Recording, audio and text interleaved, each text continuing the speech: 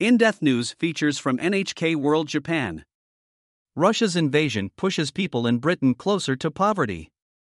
Russia's invasion of Ukraine has pushed up prices at gas stations and supermarkets across Britain. More families are now relying on food banks and charities to survive. In April, British energy regulator Ofgem increased its price cap by 54% to reflect rising costs for suppliers. The London City Hall website says this means most people will pay around £700 or $895 more per year for gas and electricity. The regulator sets the cap every 6 months to protect customers from wholesale price volatility. This latest increase has been intensified by the Russian invasion of Ukraine. Prices around the world have skyrocketed, forcing Ofgem to raise the cap even though Britain gets only about 4% of its gas from Russia. The crunch is also making everyday goods a lot more expensive for people in the country. A survey by the Office for National Statistics indicates that around 9 in 10 adults in the UK reported an increase in their cost of living over the previous month in March. The most common reasons cited were increases in the price of food, 88%, gas or electricity bills, 83%, and fuel, 77%.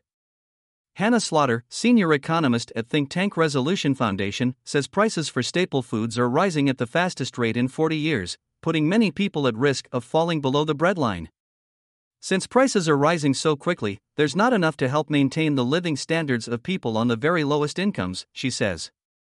We've calculated that there will be a further 1.3 million people pushed into poverty, and 500,000 of those are children. More people at food banks. London-based charity Dad's House is also feeling the effects. The organization hosts a food bank and has seen a marked increase in the number of guests. During the week when Russia launched its invasion, 350 people visited Dad's House. Roughly a month later, the number had increased by around 20%. It's getting expensive, said a mother of 2. Bread, milk, eggs. I can't cook every day to save gas, so I decide which days to cook and which to not. It's stressful, honestly, said another mother of 3. This life is to enjoy, to live, not to think about how to survive. Billy McGranagan, founder and CEO of Dad's House, says the rise in prices is forcing previously comfortable families to seek support. The reality is that people are having to choose between heating or eating, he says. Parents go without food, and they'll give it to their children. Some of the clients who used to donate, they actually come to Dad's House now. Calls for coordinated efforts. Leading international organizations say the problem must be addressed before it's too late. The chiefs of the World Bank, International Monetary Fund, World Food Programme, and World Trade Organization issued a joint statement last month warning that millions more would be pushed into poverty if prices were allowed to rise any further.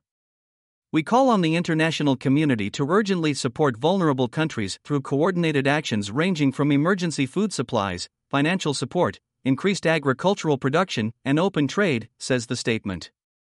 But with Russia's invasion looking set to drag on, such actions may not be enough to prevent prices from continuing to rise. A higher cost of living could become a long-term reality for families across Britain. Commodity markets are experiencing one of the largest supply shocks in decades because of the war in Ukraine, said Ahan Koz, director of the World Bank's Prospects Group. The resulting increase in food and energy prices is taking a significant human and economic toll, and it will likely stall progress in reducing poverty. Dana Andreas, NHK London Bureau. Producer.